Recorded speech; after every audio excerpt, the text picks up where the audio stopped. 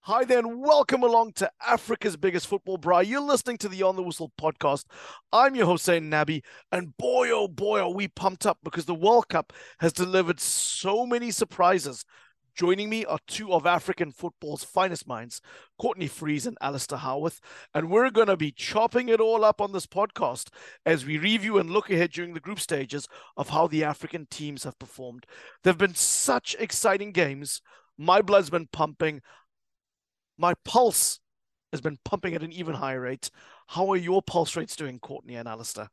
Feeling happy. I'm feeling very vindicated as well as someone who's been preaching the way of Morocco for the last kind of year or so, backing them when probably I shouldn't have as well. But they're coming good for me today with a brilliant win over Belgium, and completely deserved it as well. This was not an upset. Let me tell you, this was not a kind of big shock. This was one team playing better than the other.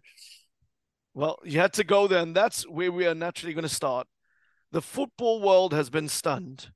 The mighty Moroccans, with Ziyech, with Hakimi, with an amazing coach in Walid Regragui, have downed the mighty Belgians 2-0 in Qatar. That puts them at the top of their group with 4 points. Did anybody see this coming? Well, Zain, I'd like to jump in there. No, there's the simple answer. Belgium are not an easy team, second best team in the world according to FIFA rankings. But what we did see coming is a very spirited performance from Morocco. If you look at how they set up in their previous games, really good structure to the team, high intensity as well, and then also a combination of some fantastic footballers with ability. As you know, prior to the tournament, Morocco were my best African team I tipped to do exceptionally well. And that's also what Alistair's been telling us about Moroccan football and the progress when he was at the Female World Cup and what he had seen in terms of facilities and academies. So didn't see it coming, but an unbelievable performance by Morocco. For me, this is the way I describe this Morocco team is I say that this is Morocco are playing the exact type of football that England want to play. We've all been very frustrated at the three lions for playing controlled football, not letting the players off the leash, and that's exactly what Morocco did today. They have these two of the best wingbacks in the tournament, arguably in the world, in Hakimi and Mazraoui, but they don't deploy them as attacking wingbacks. Regragui keeps them back. They keep their shape, and I think that's what I love about this Moroccan team is they're one of the most talented teams at the World Cup in terms of the flair. The players have so much technical ability, but actually we're not playing club football here. This is an international tournament, and you don't win it by playing attacking, exciting football. You play it by playing pragmatic football. Regragui's come in after a terrific time at Wydad Casablanca, where he won the double, beating our boy Pitso Mosimane in the final of the CAF Champions League, as well as winning the Batola Pro. And I think as well as they got to the semi-finals of the Throne Cup, but he was denied the treble.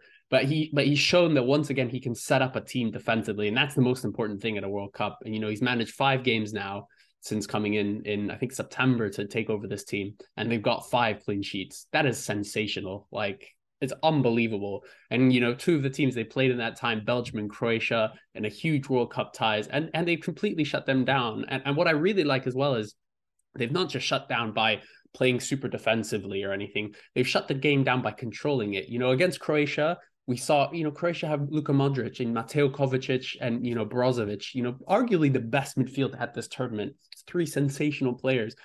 Belgium in their midfield, yeah, they've got Onana, who's a lot more functional, but they have Kevin De Bruyne, who's, again, arguably the best midfielder in the world. Both games, neither Modric or De Bruyne had a sniff of the ball, because you saw that really functional midfield three, Onahi, Amala, and Amrabat just shutting them down time and time again.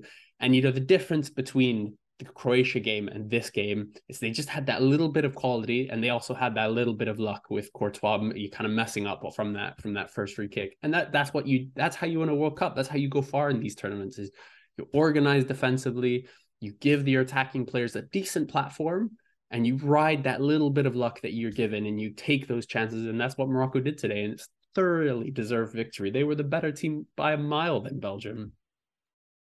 The Moroccan Federation Do you believe their decision now to fire the coach before the tournament and bring Walid in was the right one?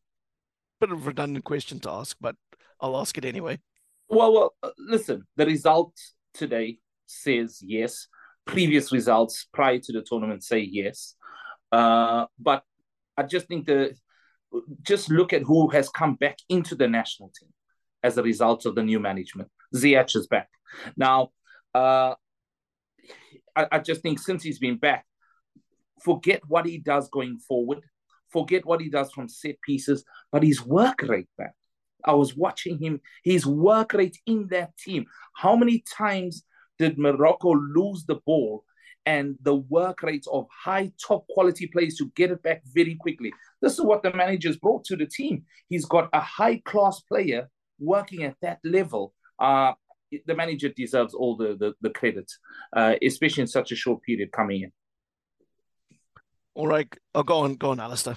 Well, and I think one thing Regragui has done really well is one thing that has been highlighted at this tournament is I think Morocco are the team with the most amount of players not born in their country representing them. And you have a Moroccan team that's full of these kind of different camps of players. You know, a lot of them grew up in France. A lot of them, like Ziyech, grew up in the Netherlands. You know, like I watched his post-match interview, and it wasn't with Moroccan TV, and it wasn't in Arabic because he doesn't speak it. You know, he was in English, and it had to be translated. And then you have this huge group of them coming from Morocco. So you have this, you know, these different groups within the team, and clearly Vahid Halilhodžić couldn't manage that, and that's why, you know, a lot of the guys from the Dutch side of things, like Ziyech, like Mazraoui, got kicked out. Like, you know, not Harry, but you know, he was also kicked out. But I think that's where we see that is it's not just about the tactics. It's not just about the football. It's also about the way in which he brings together this team. And like Courtney says, you know, anyone who's been watching Chelsea, you know, knows what a gifted player Ziyech is, but knows that, you know, what a maverick he is as well. And that he doesn't always track back. He doesn't always work. And, you know, when you've got Hakimi on that wing as well, there's a sense that this actually could be a bit of a danger in terms of the work rate. But no, they worked so hard. And, you know, you saw even Hakimi coming off just to be rested for the next game because he picked up that injury, and he seemed fine with it, you know, because they believe in what Regragui is doing. And that is the biggest thing. The players really buy into it. Well, it's a group now. You'd fancy Morocco to go through one more game against Canada, and we could see World Cup finalist Croatia or the world number 2 team Belgium go out. What an exciting start to the World Cup. So my prediction for the World Cup on the African team to shine was Senegal.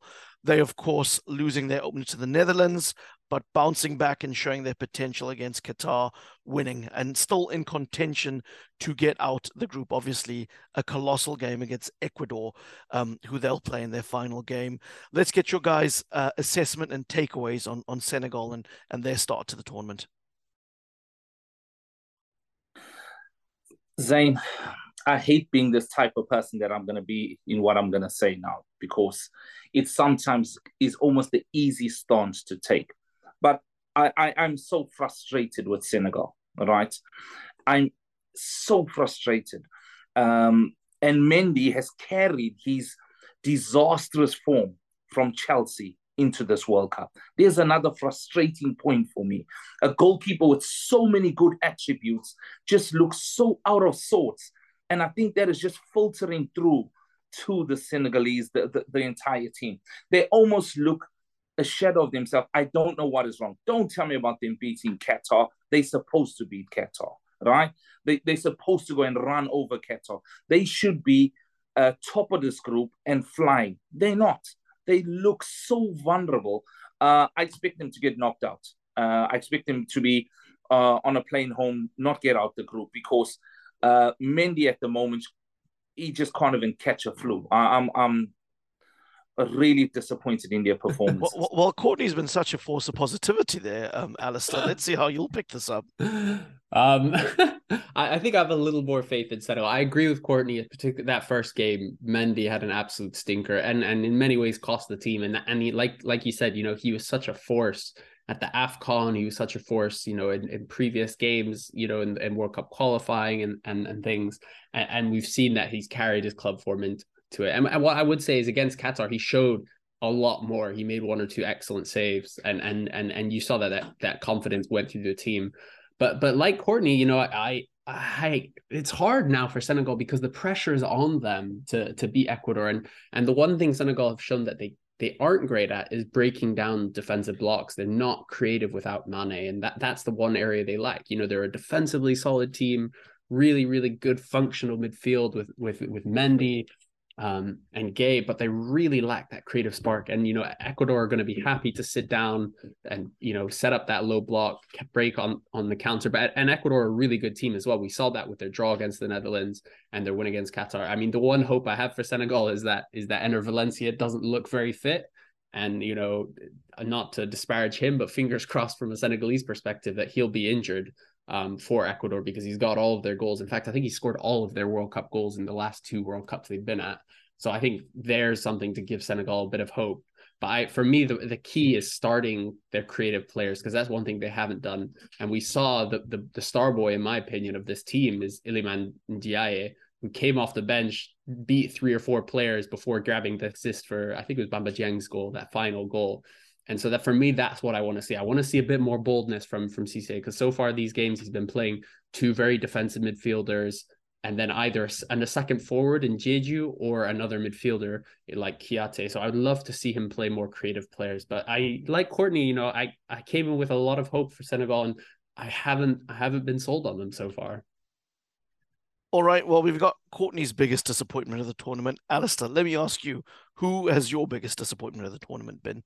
I'm hoping Mr. Inquain France is not listening, because for me, Cameroon are the ones who've disappointed. I think, look, for me, coming into this tournament, Ghana is the youngest team at this tournament. They're a work in progress. You know, I didn't expect anything from them. And actually, I was surprised at how well they did against Portugal.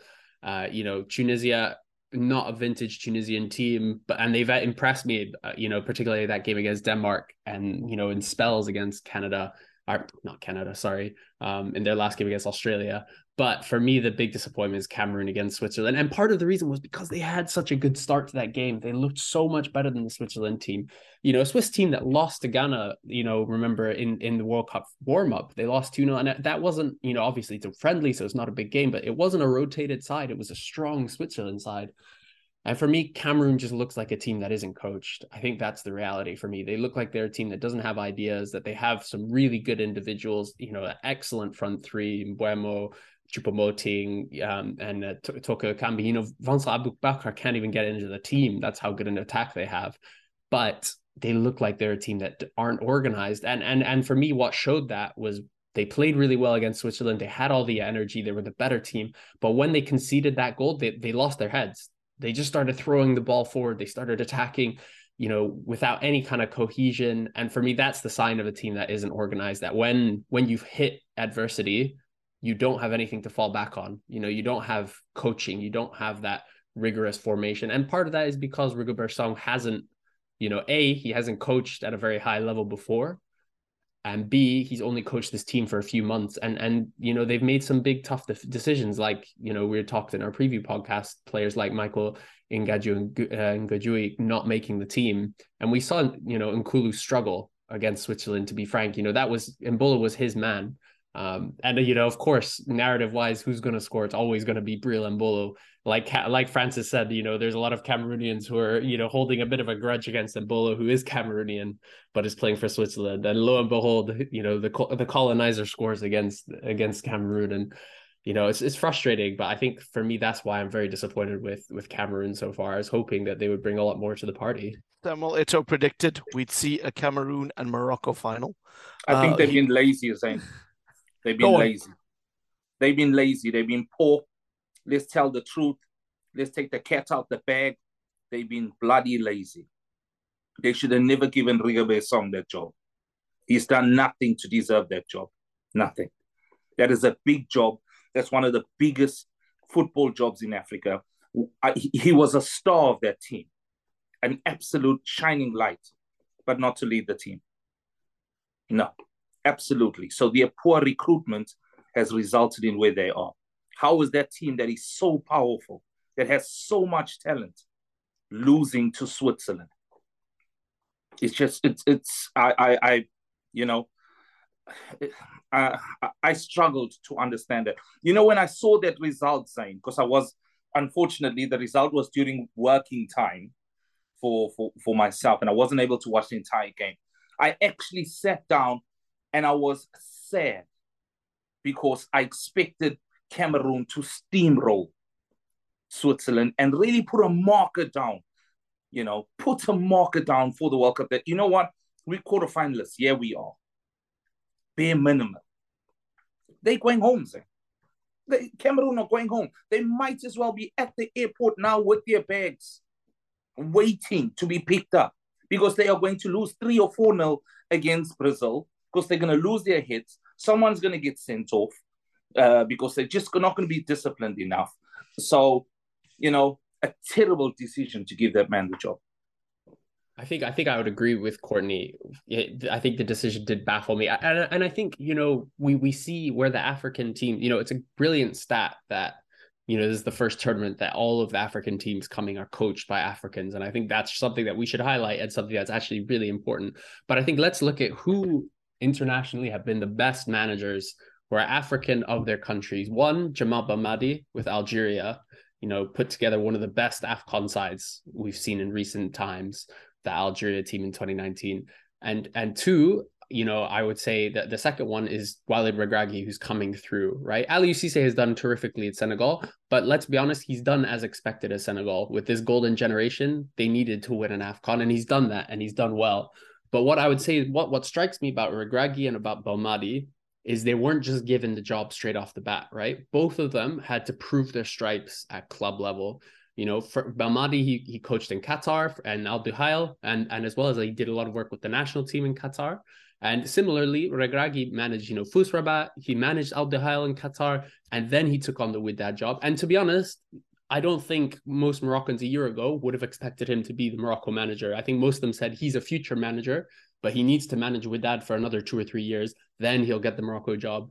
The federation decided that they didn't like Vahid. They wanted to pull the trigger, and so he got there early. But I think I agree with Courtney, that the decision to bring in Rigobert Song really confuses me. And look, we have to judge him on what he's done so far. And what he's done is he's gotten through a tie to get to the World Cup against Algeria, probably the most difficult country to get past in terms of World Cup qualifying. They hadn't lost in 40 years at I think was it the Stade Oran in Algeria, and even though they had a terrible AFCON, they still have one of the best teams and one of the best managers in Africa. But, so he did that. But then since then, they lost to Uzbekistan in World Cup warm-ups. And then we've seen this against Switzerland. And again, for me, it feels like a team is not coached. Samuel Eto'o has gotten a lot of plaudits since coming into the Cameroon team for professionalizing a lot of things, increasing the pay of the local players, improving the local league, as well as the women's side of the game. He's gotten a lot of plaudits, and we want to see that actually he is doing the right thing, making the right decisions, because there is a lot of pressure on him, because Rigobert Song is, obviously a good friend of his. And we don't want this to be a case of a FA president giving jobs to friends.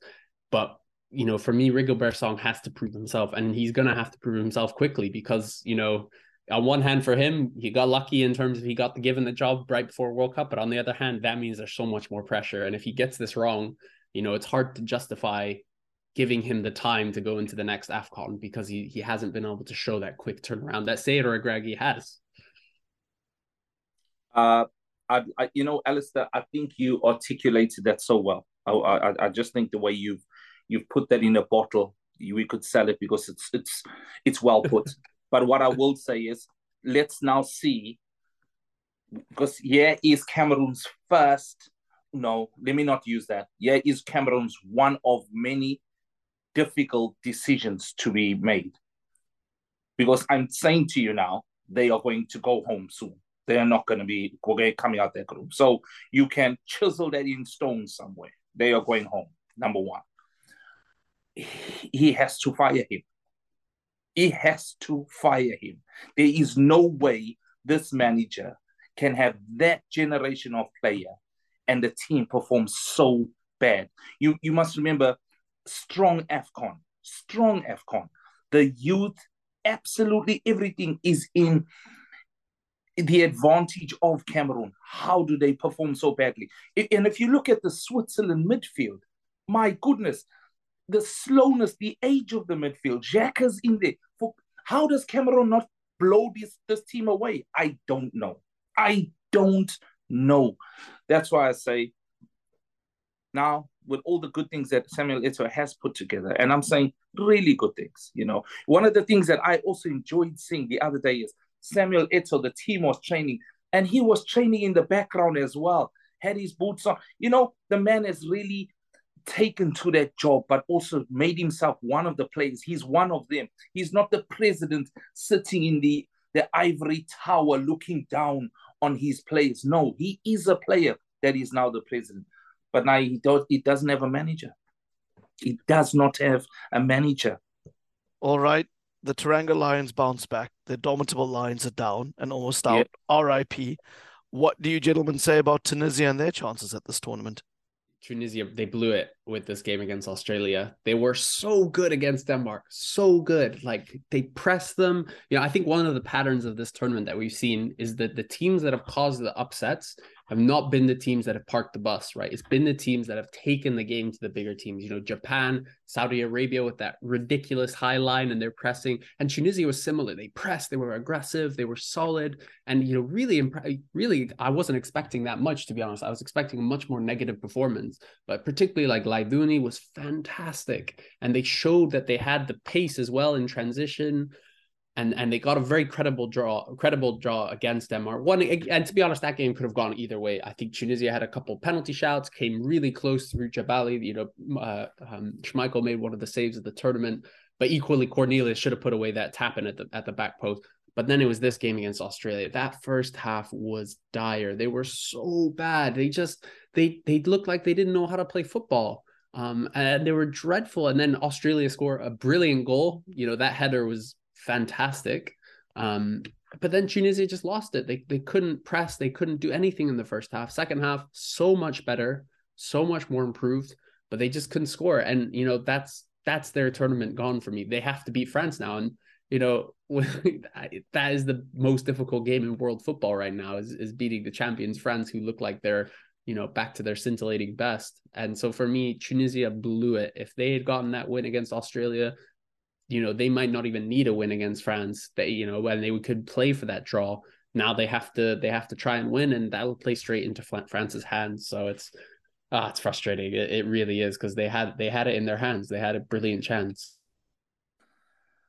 Zain, I'm telling you, someone's going to send a post in and saying this guy's trying to be Simon Cowell. Someone's going to send a post in. I'm telling you, Zain, because I'm just going to go to that the Australia game, and I'm going to go to the first 45 minutes.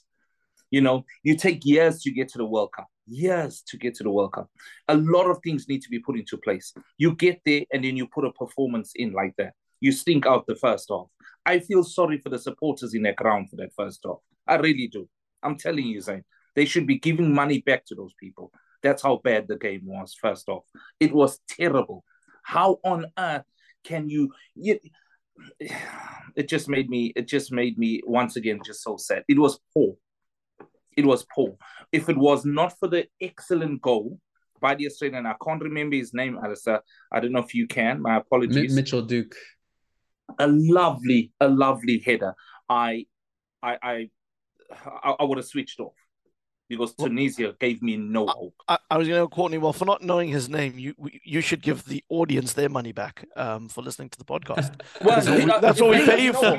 Pay you all the. That's why you have that big contract. Yeah, Courtney on the big money here. It's shameful. Listen, rightfully so. And you know why I forgot his name? Because I almost forgot that game. That's how boring Tunisia almost put me to bed. I'm telling you, you wait so long to get to the World Cup, and then you stink the place out in an important game. Go and kill yourself and get the win, man.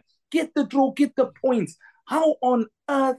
I don't know. You know what Tunisia needs, Zain? I'll tell you what Tunisia needs. They need a Rassie Erasmus with them. That's what they need. They have There's a lot of people out there who won't know who Rassie Erasmus is, the South African rugby coach, World Cup winner. Director. Yeah, go on. Director, sorry, you're right. Director of coaching. They need a siege mentality. They need that. They need that siege mentality that we were speaking about earlier. They didn't have it, Zain. They basically just waited like Anthony Joshua for the knockout punch against Usyk. It was just, oh man, Tunisia, please, man, come on. All right, we've got rugby, we've got boxing, and we haven't even got to Ghana yet. So let's move us there. We know that there is a FIFA group that sit together. And former Nigerian international Sunday Olisha is part of FIFA's TSG. And he had a press conference earlier in the week, said that the Ronaldo penalty against Ghana was genius. To use his exact quote, this is what a Sunday said. He went, the Ronaldo penalty, people can say what they want about him, but the smartness to wait for that second to touch the ball, continue his leg, and then get the contact, that is total genius. Let's give strikers the compliment for getting smarter. VAR is also a major reason why there are more penalties happening. Referees can look at it 3 or 4 times. This was obviously in reference to the penalty that Ronaldo got, and eventually resulted in Portugal beating Ghana in their World Cup opener. We know that the Ghana coach Otto Addo was really unhappy with that penalty. He's very critical of the referee for giving it. Gentlemen, were Ghana hard done by, or is this Ghanaian team just not up to muster? Alistair, please let me come in and start here. Zain, I'd like to ask you a question. Are the Ghanaians unhappy with a penalty decision? It's not the first time. Because I'll tell you, there was a country that they cheated with a penalty decision to get to where they currently are at this moment in time. Ghana won a penalty against South Africa, which was a disgrace of a penalty. A disgrace. That player that won that penalty, I hope he's carrying the bag for their loss against Portugal. I could not care. I could not care. Well, yeah. And you know, after the game, Zain, I was watching the Ghanaians, how unhappy they were. And I was just sitting there thinking to myself, so when we weren't happy when your player dived, you didn't say anything. The manager didn't say anything as well. All of a sudden, he's clever. He now can pick out a player diving, yet he couldn't pick out his player diving to not allow South Africa to go to the World Cup. It's amazing how these people all of a sudden just become masters of futuristic decisions. I don't care what happened with them. I'm happy they will be going home. They cheated South Africa out of going to the World Cup because of a penalty decision. So I'm sorry. I have no sympathy for them. Well, I guess the way you view penalties is the lens you have, and Courtney certainly has one of a one-eyed South African fan, although in many ways I feel the same about that penalty in the qualification process.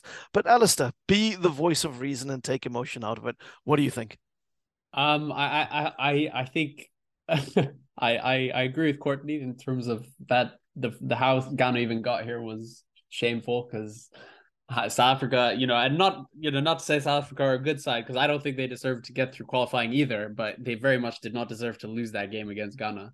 And that was shameful. But this one I thought was so poor. It was so frustrating. And I think, both can be true in that all they say is right. Ronaldo played it well. He did his job, drawing the tackle. But for me, that was never a pen, man. Never a pen. He got the ball. Like, there's hardly any contact. For me, that's never a pen. I was so frustrated. And now look, like, that doesn't take away from the fact that, I think Ghana were, bar a couple attacks, not very good. They were opened up far too easily. Again, similar to Cameroon, once the game got opened up, they couldn't close they couldn't put a cap on it. They couldn't slow down the game. They couldn't defend anymore. And again, it's another sign of a team that hasn't had time to be coached. But, again, like I said earlier in the pod, Ghana, this, for me, what I want to see from them is, a team that is looking to build on itself, playing these young guys. I'll be honest, I'm sick and tired of seeing Jordan and Andre Ayew. And I'll be honest, I've got to say, Andre Ayew scoring is the worst thing for this Ghana team. Because look, I love Andre Ayew. I think he's a legend for Ghana. I rate him a lot higher than a lot of Ghanaians. But his time is done. He offered nothing in that game. He didn't move. He didn't come to feet. At least Inaki Williams didn't have a great game, but he was moving. He was trying to stretch the Portuguese attack. And so for our defense, for me, Andre has to start on the bench, because for me, what he is he's a similar player to Ronaldo now. In the box, he's great. He's Ghana's best finisher. He's, their most clutch player. And so for me, that's someone who needs to come out in the 70th minute to change a game. But for me, it's time to move over and give some of these young guys a real shot at playing. We saw how good Bukhari was when he came on. Barnier was really good in the World Cup warm-ups. Kamaldeen Sulemana hasn't been, still trying to get fit. But for me, what I love in these next two games is, look, you've played the big team in Portugal. let's be honest, I don't think Ghana are going to get out of this group. But if they are, they have to be brave. They have to. And for me, that means not playing Jordan or Andre Ayew, or at least not starting them, playing your youngsters, playing the attacking football, being more aggressive than they were, because they have a good defense. They have a good team. They have a young team, and they need to use that, like the likes of Canada and the US, who have shown that with a young team that isn't as talented or as experienced as some of these big teams, you can still go toe-to-toe to them because you have the energy. So for me, I want to see a bit more from them, because I don't think they've been great. But look, again, for me, Ghana coming to this tournament, the team I had the least expectations for. They're here to learn. They're here to grow. For them, 2026 is the World Cup, which they'll be looking to hit top form. So I'm, hoping for a lot better, but I'm not expecting too much. Zain, I'd also just like to add to it something that we need to make a highlight here, and Alistair touched on it a bit there, is the recruitment. Now, the work that's been done behind the scenes to get some of these players into that Ghanaian team is unbelievable. Like, I couldn't understand how they got Lamptey there. That is such a good move to get Lamptey in Inaki Williams. So you can see that the presence of please, then remind me the gentleman that he was on our podcast before. I'm so sad I can't remember him. Are you talking about Chris Hughton? Mr. Chris Hughton himself. He's going to be very upset with me because Ghana's director of football. Yes, Ghana's director of football, and his second friend in Grays, Essex. His work he's done behind the scenes. Because Lamptey, could have gone into the England national team at right back. That's how good he is. An unbelievable player. So to almost recruit him to get to the Ghanaian national team, because Lamptey is young enough. And with the injuries England had, Lamptey would have been at the World Cup for England. Not just because of injuries, because he's also good enough to play, So Chris Hughton deserves a huge amount of credit for what he's done for the Ghana national team. And I don't know if you can recall this, our very own Francis said he didn't go to Ghana. He actually went there on holiday and ended up with a job. So best kind of holiday. Holiday. Yeah, well done to what he's done in the background in order to give the coach a prepared team for not now, for 2026. He's done exceptionally well. Sure. Well, listen, we've run our rule on the tournament. We've had a fantastic look at all the African teams. We certainly hope all the best for the teams as they enter the final round of football. We'll obviously wrap up their performances. Tunisia, Ghana, Morocco, Cameroon, and Senegal. You'll get all your information and all the analysis and all the news from us. Courtney and Alistair, pleasure having you on this podcast to chew the fat. And for those of you out there who are listening, and if you have thoughts, why don't you tweet us at OTW_podcast? You can find us on Instagram at the same handle. And of course, on YouTube and Facebook, just search for the On the Whistle podcast. We'd love to hear from you. We'd love to hear who you think are the African teams that can make it to the knockouts at this stage. I think we're confident about Morocco. I have hopes that Senegal will make it through. In fact, I'm going to predict now that Senegal will make it too, and we'll have 2 in the knockout rounds. It's been a pleasure as always around Africa's biggest braai. I wish you gentlemen well. Have a good week.